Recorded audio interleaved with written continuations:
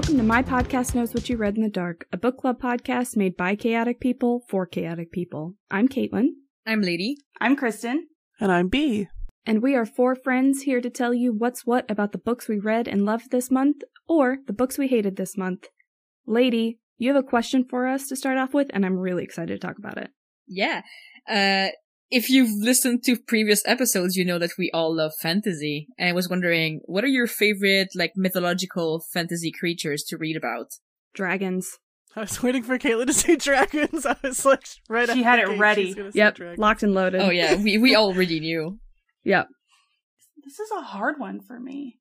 I really enjoy, well, it's tough. Part of my degree in college was studying mythology, but so I just really appreciate things that give a nod to ancient literature or fit really well within the lore of a place. And so for me, I just love a good fae brought in. You know what I'm not a huge mermaid fan. See, I love mermaids. Yeah, I also like mermaids, but if you're giving me the choice between them and something else, I'm usually going to pick something else. I don't think I've ever read a mermaid book. You know, I don't think I have either, honestly, but I'll out myself. I've read a lot of fic with them. Actually, that's not true. I've read, well, if you count sirens, I read a book about a siren. It was To Kill a Kingdom. It's like a retelling of The Little Mermaid. Oh, yeah. Yeah, I really liked that book. But maybe it's just The Little Mermaid is one of my favorite movies growing up, so I love anything with sirens, mermaids, anything like that. I do love a good dragon story. Lady, what's yours? I'm with B. I really, really like fairies. Which leads me to my second part of the question, which is, for these creatures, are you a purist? Do you like them to be a certain way, or do you appreciate when authors try to give a twist on things? Because for me, I'm very specific about the fairies that I like and the fairies that I don't like. And I'm wondering if you have that kind of feeling about dragons and stuff. This is why we're made for each other, Lady. I'm just I know. I need my fairies wicked. I'm definitely that way with fairies, but I am completely the opposite with dragons. I hate any time a book has made them out to be big evil bad guys. I don't like reading books where the whole point of the story is there's this book that I've been really wanting to read. I can't remember what it's called, but it has a dragon on the cover, and I can tell just from the cover art that the dragon is supposed to be some big bad, and I'm but he's a baby. He just needs love. Yeah, look at him. He's a baby. Kristen, what about you? I think it depends for me, right? So I'm like you guys with fairies, I like them to be wretched, evil little things, but for other creatures, I'm kind of wishy-washy. I don't really care. As long as it's interesting and I'm engaged, you can kind of do whatever you want and I'll be along for the ride. Yeah. When I wrote the question, I was thinking of vampires and Twilight and that kind of stuff. Yeah, that brings me to say, I do love a good vampire story. I don't know why I didn't think of them initially, but I don't know. I'm not picky with my vampires either. Yeah. I don't like Stephanie Meyer's vampires because they're stupid, but a lot of different books I've read that have vampires in them, they kind of do their own little thing, and I like all of them. I mean, some examples. King of Battle and Blood is really good. It's kind of got its own twist. There's a Katie Robert book that just came out, Court of the Vampire Queen. That has really good vampires. When they bite you, you orgasm. Nice. Which is, something. I don't know. I'm not really that picky with it. But like I said, but with fairies is different. Yeah. I'm not high and mighty on Sarah J. Maas's fairies. They don't feel like fae. Yeah, they feel like Twilight and vampires. Yeah. Yeah. I know that they're fae, and I guess I can appreciate it, but they don't act like it. B, what about you? It's when the adaptations or the, twisting something around, if it just feels straight up fake, you didn't even pay attention to what other stuff typically is supposed to be or whatever. I don't know. And that's kind of how I felt with Twilight, where it's no, vampires don't sparkle. No. But when there is an adaptation, and for me, it's a lot of, if there's going to be adaptations, it has to be good writing, or it has to be written well, or otherwise I just can't get into it. And I think that's part of for me. Like, I just can't get into it if it's kind of straying too far away from maybe what's familiar, I guess, but just too far away from lore. And then it just, I guess with bad writing, it feels too forced, if that makes sense. Yeah. Yeah, for sure. And like if it feels intentional, it's a little bit different. But whenever it is just like clearly the author just had an idea and was like, oh, let's do this, then it's boring. And I don't want to read it. Yeah, no, I agree. Like, I think it's, yeah, Absolutely. there has to be a certain amount of, if you're gonna adapt it, I feel like I want the cleverness, you know? Yeah. I read a book recently. It was a Dracula retelling, which at the time sounded awesome because I just read A Dowry of Blood. I was huge into vampires in December. And so after I read A Dowry of Blood, I decided to read this other book. I think it was called Blood Orange.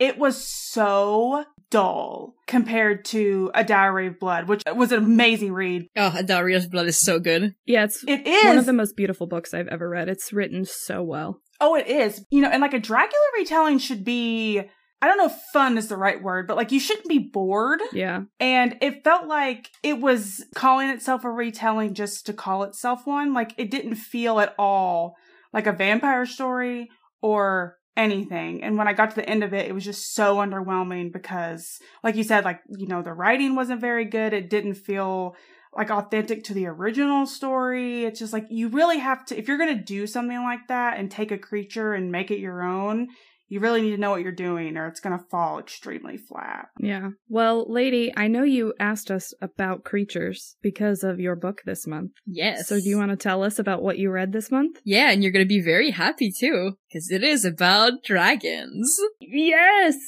So this month I read Together We Burn by Isabel Ibanez. Ooh, I think I've heard of that. It's a standalone YA novel inspired by medieval Spain. Ooh. Yeah. And the basic of it is that instead of bulls, the matadors, they fight dragons. Oh, hell yeah. Yeah. Hell yeah. I know what I just said about not wanting dragons to be the bad guy, but I am down for this. She takes it back. And they are not the bad guys. That's the good part. Like, hell yeah. it's a very complex novel. Anyway, getting ahead of myself. So our protagonist is Zarela Zalvidor, and she lives in Centivilla, Hispalia with her father. Her father is like a famous dragonador. He's this big like hero who fights dragons in the ring, and their family owns their own ring. So he's basically him, his wife, and Zarela. They're running this ring where he fights dragons, and before the show, the mom dances flamenco. Hell yeah. To like hype up the crowd. In Hispalia, especially in their city, dragon fighting is like a very popular form of entertainment. Just like corridas are, it's very deeply ingrained in their culture. According to Zarela, it's like an art form, but it's also like a way to give people hope. Because as opposed to bulls in real life, the dragons in this universe, they're dragons, they're very dangerous. They attack villages and kill people.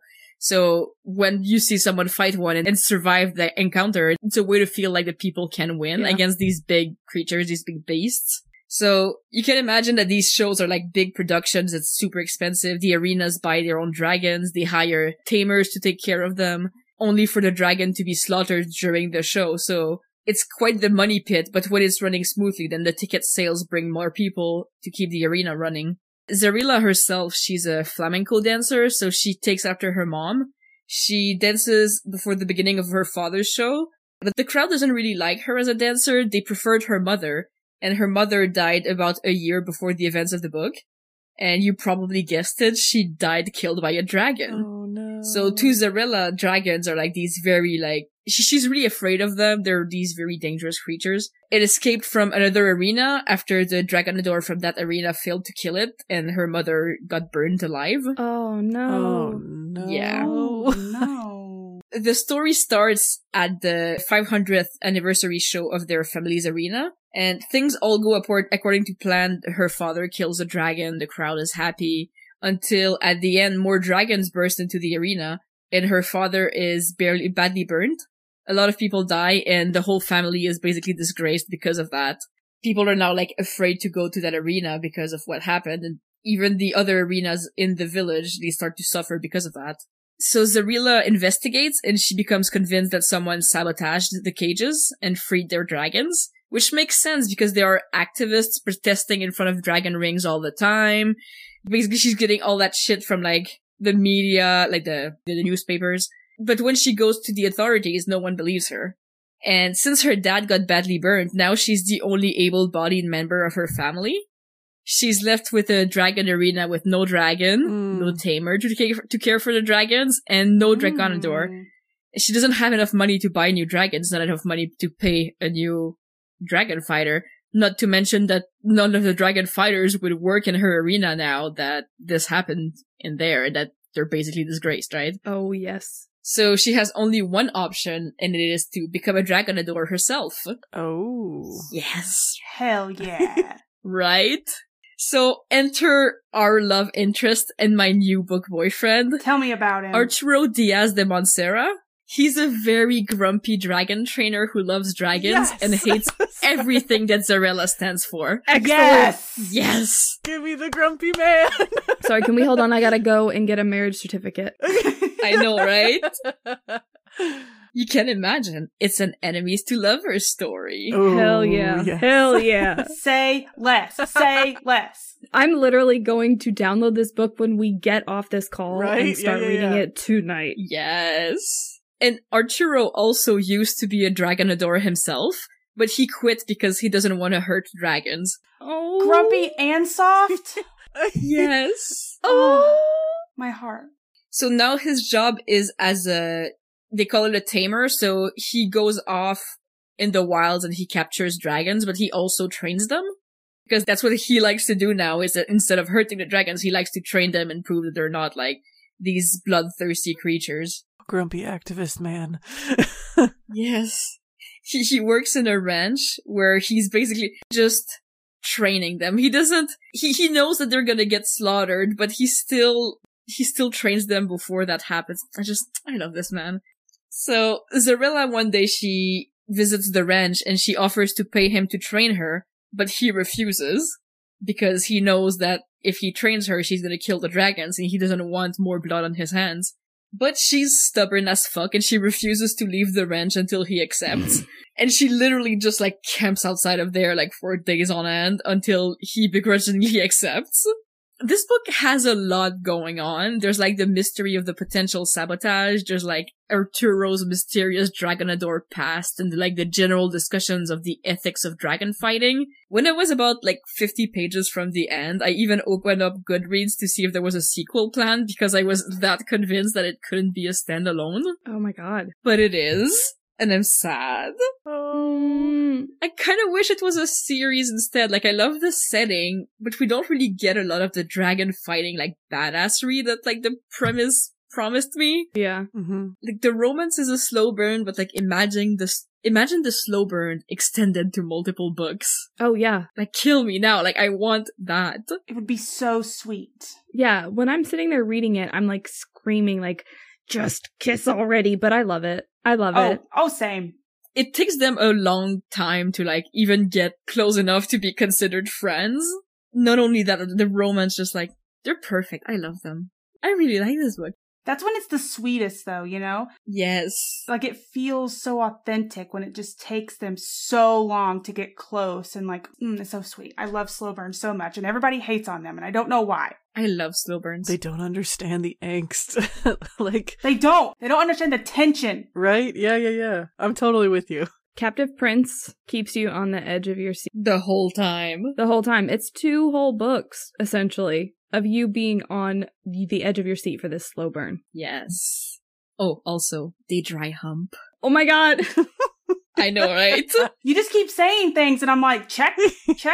Yeah, we have a lot more recording to do, but can we just hang up and I gotta go read this book? It's like, go to school, read this book, and come back. Yeah. It's so funny that you mentioned this book because Carrie Maniscalco is really good friends with this author. Oh, really? Yeah, and so whenever this book was coming out, I follow Carrie on Instagram, and so she was posting a lot about this book when it first came out, and it looked really good. Like, the cover of it is gorgeous. I have the Owl Crate version of this book, and the cover includes, like, a drawing of both characters. It's gorgeous. Ooh. Yeah. When I saw it, I was like, this book looks really, really good. Like, I'm gonna have to read it eventually, and I just, you know how it is, I just never get around to it. But I'm definitely gonna have to add it to the list now. Yeah. I wasn't a big fan of the writing itself. Like, it does this thing where it just sprinkles Spanish sentences in the middle of the dialogue. What? And to me, as a bilingual person, it made me feel like they were speaking Spanglish in, like, medieval Spain. So for me, it really did not, like, hit.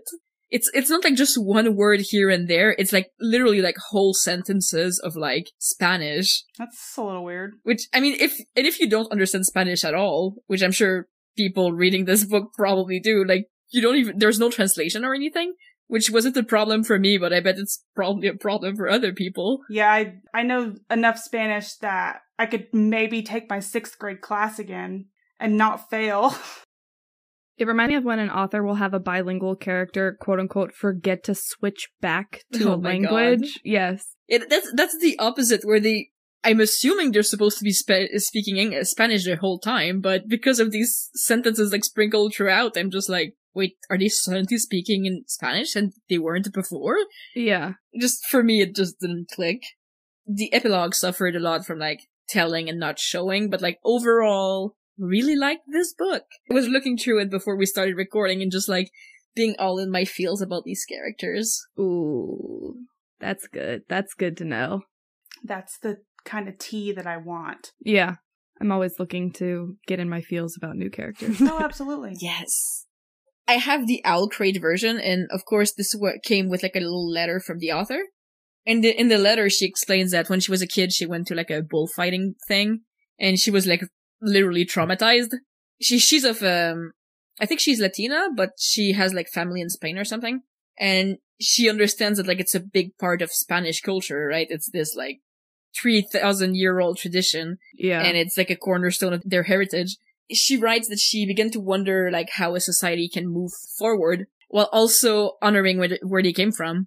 And she writes, it's an art form, but surely art can transform into something else. And what if a tradition could be reinvented? Ooh. And so this whole book is about like trying to figure out a way to like honor this tradition while also like with Arturo, who's like kind of more progressive in his views. He's basically like showing Zarella that maybe her views are kind of like biased against dragons and like maybe we shouldn't be killing them. Surely there's another way. Yeah. I'm not gonna spoil what happens, but it's really gorgeous. I love when authors do that. I love when they take a piece of their history, whether it be here or from another country or whatever, or a custom, and they put like fantasy spins on it. Yeah. Yeah.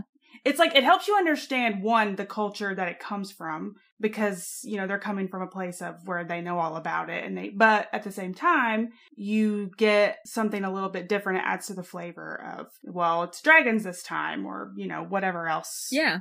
And it's not preachy at all. Like, it's not like we should completely change this. It's like very respectful from my point of view. Like, I'm not Spanish. I'm a white person. But yeah, like the activists were not portrayed necessarily as like bad people for protesting in front of the dragon rings, but also like the people doing the dragon fighting were not portrayed as bad people either. They're just like doing their job. That's even better. Yeah. Yeah. Read this book. Arturo's very angry. I love him. Yeah, I definitely want to like find this book and download it. My book does not have anything to do with dragons, and that's honestly the most disappointing sentence. I can't imagine this book if it had dragons. No. So, my book, like I said, unfortunately does not have any dragons in it. Aww. Oh, disappointing. It's not going to be a Dragon Spectacular episode. Honestly, I kind of wish that I had brought a dragon book now so we could do a Dragon Spectacular episode. But I realized that I brought this book up in almost every episode of this podcast so far.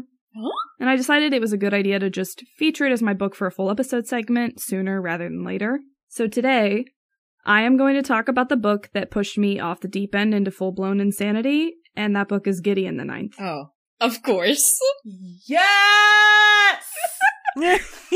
I knew it was coming up soon.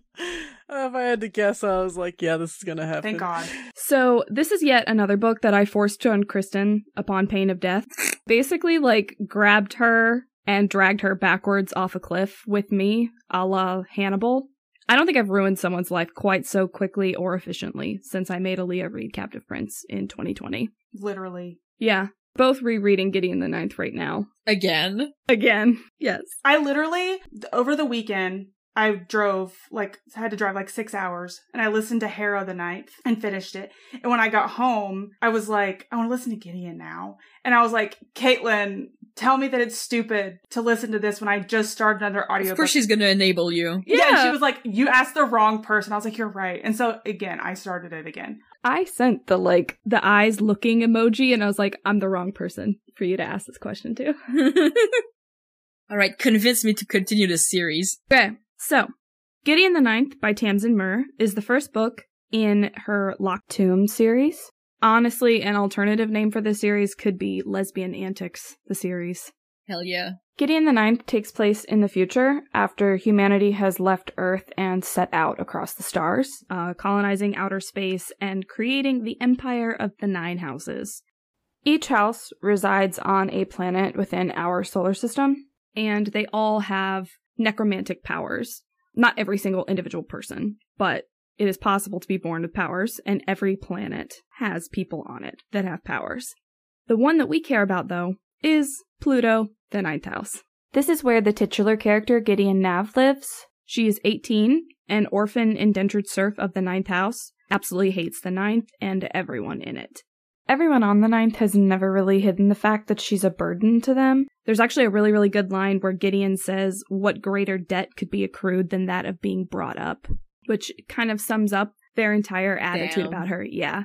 Apart from Iglamine, Gideon's swordmaster, at best, Gideon is ignored by the adults of the Ninth, and at worst, they make her life a living hell.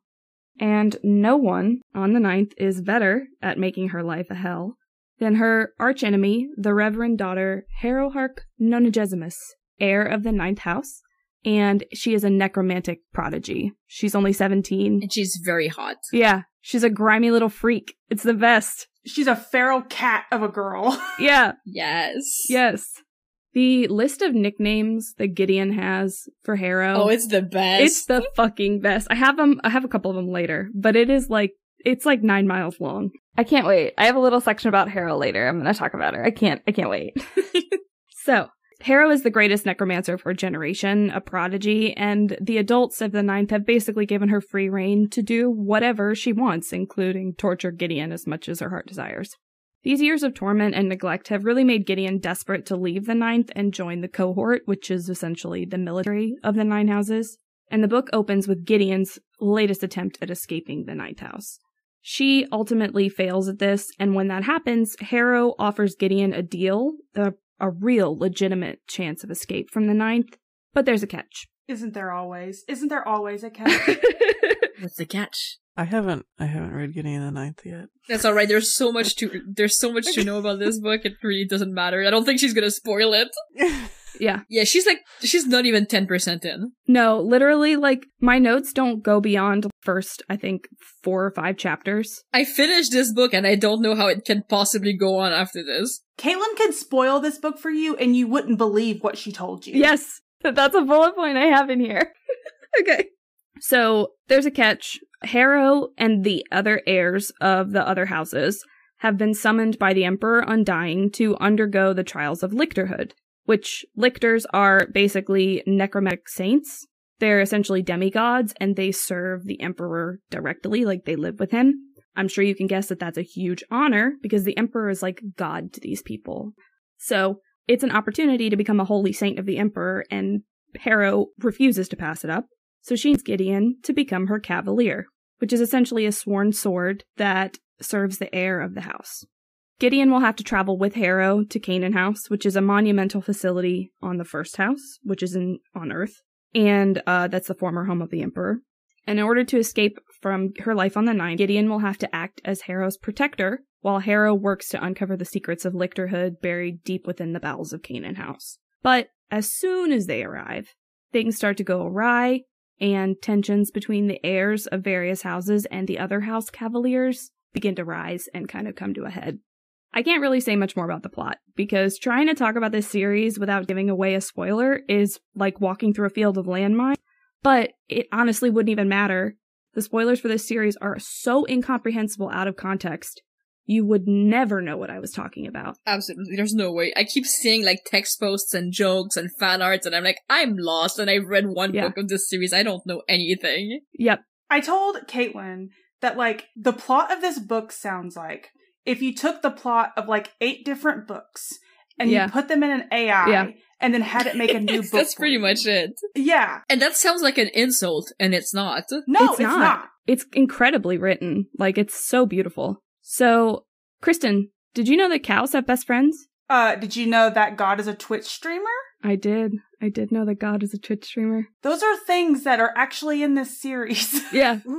Wow. Yeah. What? Yeah. So, anyways, that's all I'm going to say about the plot, but I do have a little bit to say about the characters and the writing. As far as characters go, pretty much every character in this series has something going for them that makes them an interesting character to read about, even if you hate them. Oh, yes. Like, I hate so many characters in this book with a vitriol reserved for only the devil himself. And I still They Tridentarius. I love her. I want to burn her in a fire. I love the teens from, I think, 4th? Yes, Jean-Marie and Isaac, and they are from the 4th house. Oh, they are from the 4th. Nice. Good for me. I love the voice that the lady uses for the teens in the audiobook too, where she's like, "No, Magnus, don't talk about us." It's so funny. I love it. It's so good. It's so good. It's the best audiobook I've ever listened to. Honestly, same. Like, I mean, I haven't listened to a lot, but it feels like I'm listening to a one-woman show. I'm not just listening to an audiobook. It does, yeah. Yeah. But anyways, Tamsin Muir, like, really understands what makes people tick and what makes relationships between people compelling to read, whether they're good or bad. The interpersonal relationships in this series are so complex. I honestly could have spent my entire recording session, like, not even just my bit about the book, this entire recording session, talking about the relationship dynamic of the third house.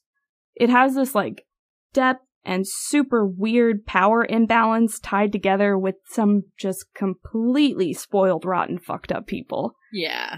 I know that doesn't really sound like a selling point, but trust me, it is. Also, Palamity Sextus, Master Warden of the Sixth House, is the man of all time. I want him. Palamides! He is a nerdy twink. Yes. My main man. Yes. Well, and he has you made a comment about him or whatever that made you, like, Tumblr famous. Yes. My comment about him on that post was I would climb him like a tree, but he would fall over with a sad face because he's so, like, necromancers are not very healthy people. They're, like, really skinny and, like, I mean, obviously it probably has something to do with, like, the effect of using, like, death magic, but he would fall over. So I can't. Anemic, glasses-wearing twink is my vibe. It's my kind of man. Like, you say this and I think of, I don't even remember. Was it the Atlantis movie? Yes. Mm-hmm. Yes, exactly. Yes, that is his vibe. Yeah, like that kind of character.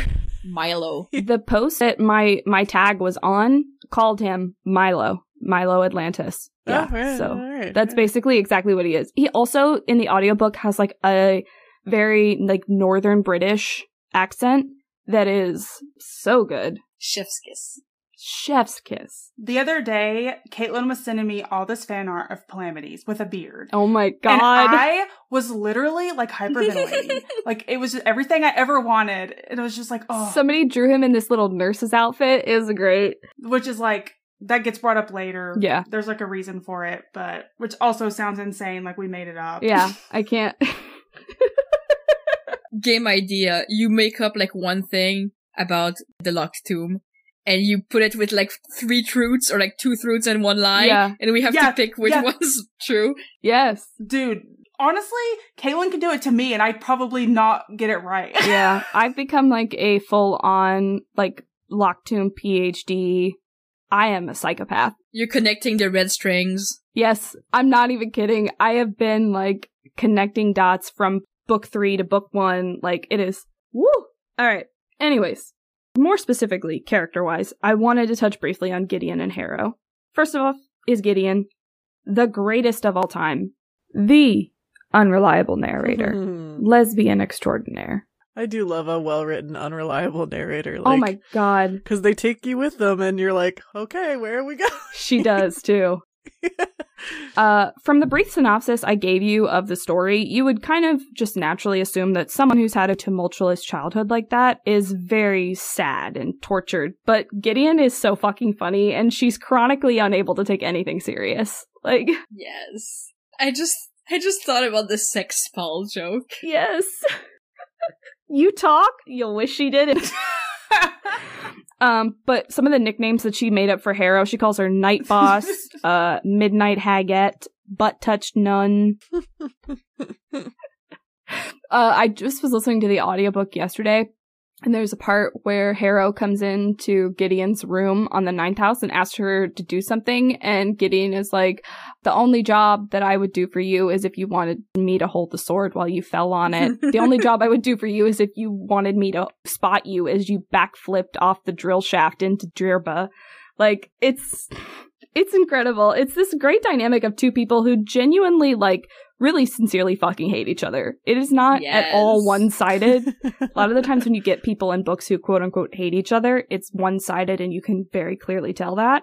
It is not like that at all for Gideon and Harrow.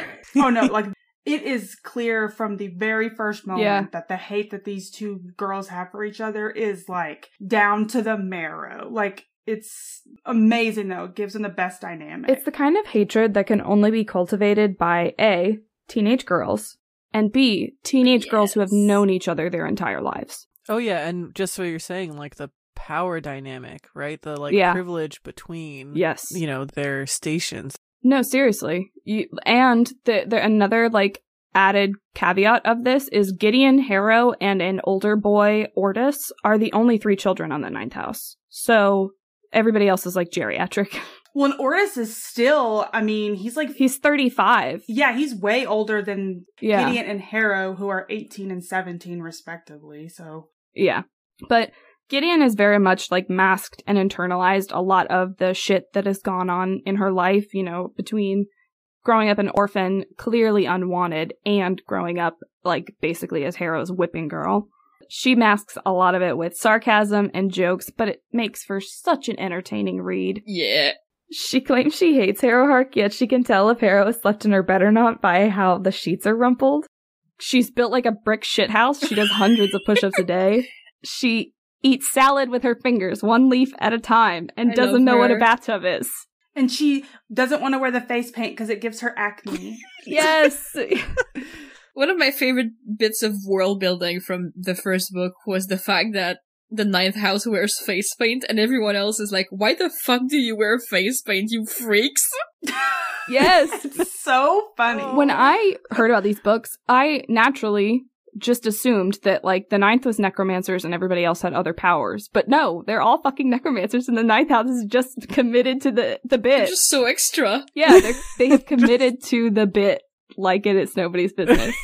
And everyone's like, yeah, these are the 9th house freaks. Like, that's just how they are. Yeah, one of their most famous weapons is it's a chain with a, like, reinforced pelvic bone of one of the house founders. All right. I'm not even joking. Is it holy? Does that make it holy? Like an altar in Catholicism with a saint relic? Well, they're bone magicians on the 9th. So that's basically what their specialty is, which is one thing I really like about the magic system of this world is, like, everybody has the same necromantic powers, but the applications of them differ between the houses. Like I said, they've committed to the fucking bit. Their thing is bones, and that's what they do. Harrow wears studs made of bone chips. She wears a choker made out of human teeth. She wears, like, an exoskeleton of ribs. Yeah! Like, she's a total freaking weirdo. The aesthetic is so perfect. It's so like, aesthetic. The aesthetic does not quit. Like, Gideon and Harrow have known each other their entire lives, and Gideon has never seen Harrow's naked face. Right. Like, Harrow really said, like, I'm going all in here. Well, imagine just, like, because you are the heir to it, like, you are built to go all in. Yeah. That's true. But anyways, so Gideon is too gay to function. Literally every time of the other house heirs is anywhere within Gideon's orbit, she's instantly talking about how hot this girl is. Like, every page that this girl and Gideon appear on together, she is talking about how hot she is. And then, of course, Harrowhark I won't talk too much about her because some of her character background is very spoilery for the book, but she's a 17-year-old who has grown up with no one but Gideon and a bunch of geriatric nuns and been treated like a prodigy her entire life, so you can imagine how insufferable she is. Mm-hmm. Yes, she read books on ancient and forbidden methods of necromancy and mastered them at the age of 10. Kind of like with Gideon, the synopsis I gave makes it seem like she'd be very highly capable and like a pure evil psychopath, but she has no idea what she's doing half the time and makes some of the worst decisions ever in the history of the universe. Not even humanity, the entire universe. She hates Gideon's guts, but considers Gideon her only friend. I'm getting emotional about the ending of the book, so can we just move on? She has the worst eating habits of anybody. She leaves food for Gideon in their rooms at Canaan House one time, and it's literally a crust of bread in a drawer. I forgot about that. Wait, a crust of bread and what? In a drawer. She leaves a crust of bread in a drawer. That's it. Why is it in a drawer? What? I don't know. I don't know why it's in a drawer. It's just because Harrow is a freaking little weirdo For girl. Yeah. And she doesn't do anything normal. She's a complete disgrace. I love her so much. The writing in this book is beyond incredible. Tamsin Muir has this like really incredible talent for combining beautiful pedantic descriptions with dialogue that almost feels ridiculous. Like in any other book, I do not think the combination would work so well. I don't know how it does in this. Yeah. Even in one of the last book, in the book that just came out, Nona the Ninth, there is a part towards the end where there's a very old character speaking in like old tongue. Yeah.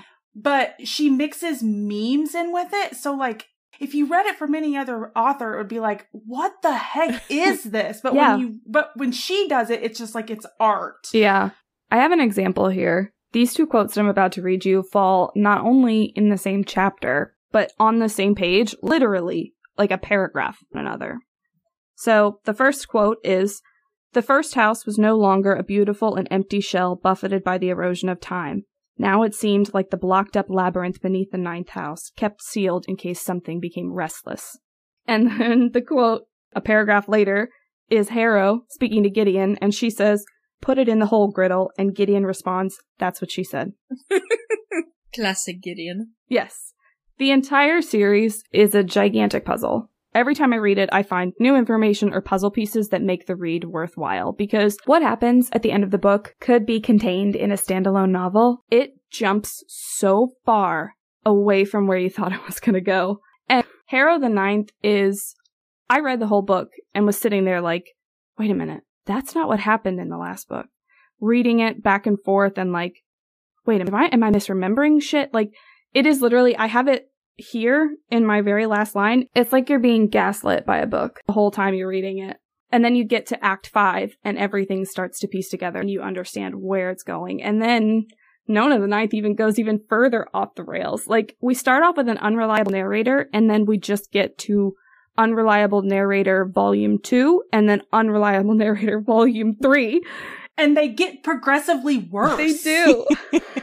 There's so many places that Tamsin has drawn inspiration from. Everything from mythology related, other literature to biblical references, that it just genuinely makes me believe she's some kind of secret genius. She has the ability to beautifully integrate a kind of humor that you can really only cultivate and enjoy from like years of internet exposure. There's a Homestuck reference. Wow. Yeah. I don't know. I've never read Homestuck, so I miss it, but I know people have brought it up, so I know it's in there.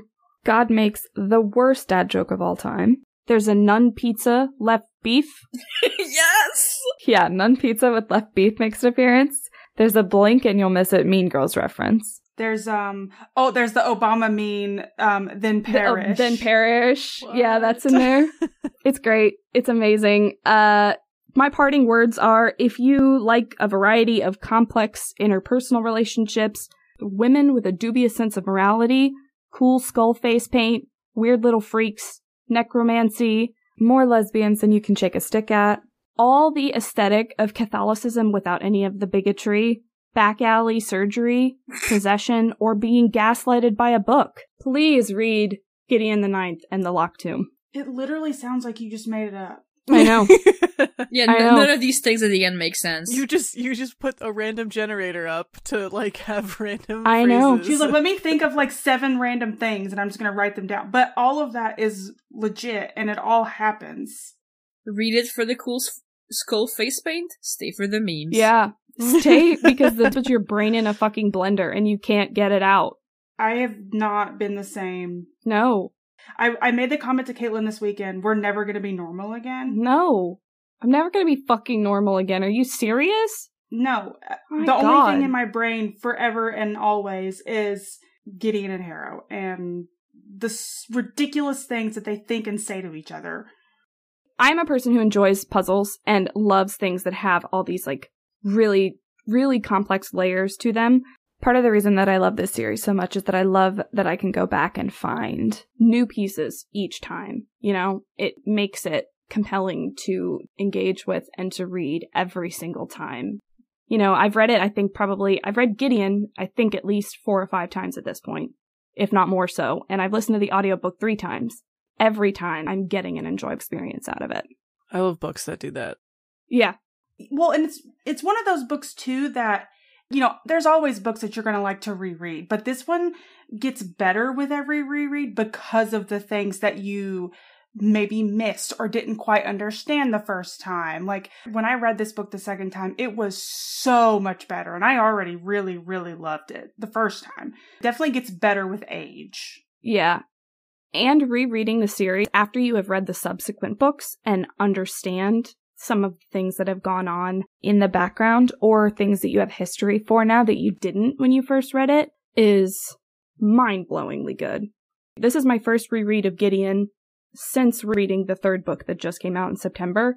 And there are so many things that are like hinted at that I, reading Gideon and having knowledge of them, didn't even clock the first time around. It's incredible. Also, I love books where, like, a lot of the time you're sitting there going, like, what is happening? What is going on? What is happening? And then you get to the very end and it all is pulled together and you're like, oh. It's amazing when it's well done. Yeah, yes. Because that's like how the Night Circus is and the Watchmaker Filigree Street. Like, I love all kind of weird, non-linear books. And so when you have something that's done well like that, where it can be just, like, pulled in all at the end and make sense, you're like, oh, hell yeah, I am in for this. But yeah, Gideon the Ninth by Tamsin Muir. Please read it. You'll love it. Just the connections to mythology, I know that you'll enjoy. No, I like it. I think, you know, because I've been around you, but just hearing all the little tidbits, and then especially living through many reblogs on Tumblr and such, I know I'm gonna read it, but part of me was like, especially for how complicated, like how complex it is, it's one of those, it's like, I can't do this when I have to like do my job. So I need to like wait till summertime or something when I can actually like spend time being gaslit by a book, you know? Like, yeah, I wish that I could make this book my full-time job. But we aren't responsible for like therapy bills and stuff. So like, no. Yeah, sorry, you're just gonna have to be insane like we are. When you read books for your own like poor version form of therapy, and then the book doesn't they make help. worse. Yeah, Yeah, they make it worse. They make you worse. Yeah, this book definitely made me worse. In a good Gideon way. the Ninth looked at me and said, I can't fix her, I can make her worse. Literally. Kristen, what's this game you got for us? You were so excited about it. Okay. I am literally so excited. Okay, so I'm going to read you a 1-star review. Yes. And you're going to tell me yes. what the book is. Oh, hell yes. Excellent. And I made sure I picked books that I knew everyone had read. It's going to be stuff that we've talked about actively, but I also tried to make it challenging because that's the fun of it. So, first one we have. Oh, I can't wait. Okay. 384 pages and 0 substance, unless you call pages littered with problematic shit substance. Is it? Court of Silver Flames? No. That book's like 700 pages. Captive Prince. No, it's not Captive Prince. My other guess would be The Cruel Prince. You got it! That is Cruel Prince. Oh, I was gonna say my maybe Queen of God. Nothing, Fuck but yeah. off, whoever wrote that review. Oh, they get worse. Eat my whole ass, whoever wrote that review. Yeah, no. When I was looking at these, I was getting so angry. Okay, next one. Fuck no. Don't even fucking think about this piece of burning garbage. Literally the worst thing I've ever read. This glamorizes abuse. Oh my god, chill out, first of all. A Court of Mist and Fury. No. See, I was gonna say that would have been Cruel Prince for, like, glamorizing abuse. I can't think of anything. I'll give you a clue. It's already been mentioned. Oh, no, is it what Caitlin had? Gideon the Ninth? No. Captive Prince? Oh, is it Captive Prince? It is Captive Prince. Oh. Yeah, it is indeed Captive Prince. I mean, yeah, fair, I guess. Like, over the review happens, Yeah. all like, Okay. Moving on. I was about to say, I can't think of a book that I've read that would glorify it. Yeah, then you're like, oh yeah, it's Captive Prince. Like, yeah, fair enough. It's just not for this reviewer. That's it. Yeah. Yeah. It's not for you, it's for me. Like we said in our last recording, it's for freaks who see a man whip another man almost to death and think this is true love. Yeah, exactly. Exactly. All right, Kristen, next one. Let's go. Okay. This book is incredibly YA. If that's your thing, you'll love it. If you want characters who are more than a collection of stock tropes in a trench coat, maybe skip this one. Six of Crows. How did you get that? Yeah, I was gonna say Six of Crows too. Yeah. Oh my god. I thought that one would be hard. The fact that they mentioned multiple characters. Yeah, I think that was maybe it. Yeah. And when they said it was very Oh. YA, which, okay, get over yourself. It's not, but okay. Yeah, it's not. I love when people will pick up a book and the, like, description will say, a YA fantasy of blah, blah, blah, and then be upset when it is YA. It's like, okay, you came to the clown store and you were surprised when they only had rainbow wigs. Like, yeah. Yeah. Yeah. Girl, what are you doing at the clown store? Like, you got what you ordered. Okay, this one's hard. Okay. All the review is, too many redheads. Huh. These are all books we've read? They are all books that we have read. And this one's a big fave among some of us. I mean, is it the darkest part of the forest? It is not. Is it Gideon the Ninth? It is not. Because I was going to say, there's only one redhead. It's like, mine had two, because of the twins, so I was like, alright, maybe it's them.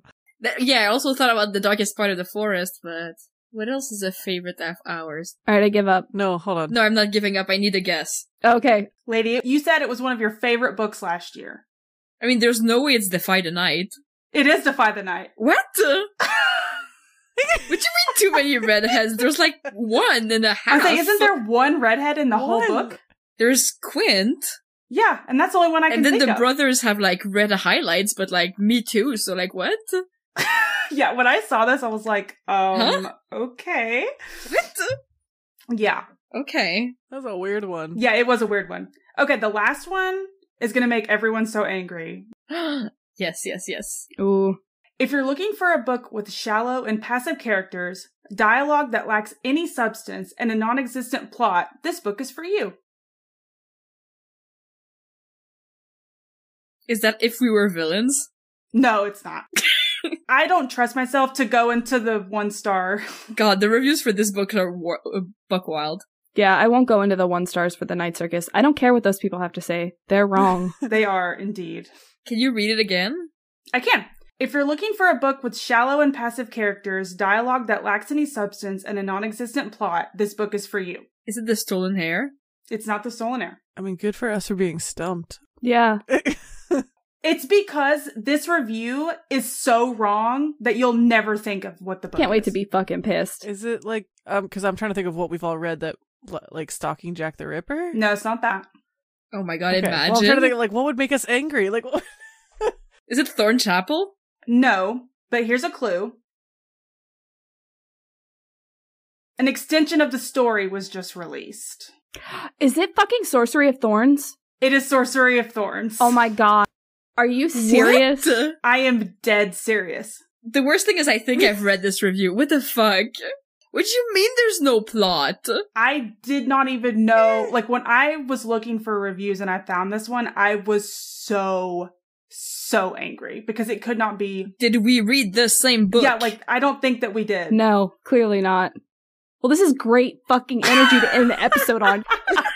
I am happy because I got all of them wrong. So, like, I can, like, clearly Yeah. live without ever... It's one game that you're happy to lose. I'm happy to lose this game. I guess according to these reviews, we just all have bad opinions and we're all biased. Well, that's fine. Yeah, but that's okay. I'll accept it. That's why our people are in the book club, and that's why they like this podcast and everybody else is wrong. Yes. Exactly. Thank you all so much for listening. Our next episode will be out on March 14th. You can find us at redinthedarkpod on Instagram and Tumblr. Our email is redinthedarkpod@gmail.com if you want to ask a question about any of the books we discussed this episode. We also have a book club. You can find us at Warnpage Library on Instagram and Tumblr, where you'll find details on how to join our Discord. Finally, we're hosting some challenges on Storygraph through the book club. You can find them by searching Warnpage Library's Book of the Month and Warnpage Library's 23 for 2023 in the challenges section of the app. The books we discussed this episode were Lady's book was Together We Burn by Isabel Ibanez, and Caitlin's book was Gideon the Ninth by Tamsin Muir. The other books we mentioned were To Kill a Kingdom by Alexandra Christo, Twilight by Stephanie Meyer, King of Battle and Blood by Scarlett Sinclair, A Court of the Vampire Queen by Katie Robert, A Dowry of Blood by S.T. Gibson, Blood Orange by Karina Hale, Captive Prince by C.S. Pacat, The Night Circus by Erin Morgenstern, If We Were Villains by M.L. Rio, The Watchmaker of Filigree Street by Natasha Pulley, and for our game we discussed The Cruel Prince by Holly Black, Six of Crows by Lee Bardugo, Defy the Night by Bridget Kemmerer, and Sorcery of Thorns by Margaret Rogerson. Keep reading, and we'll see y'all next time. Bye! Bye. Bye.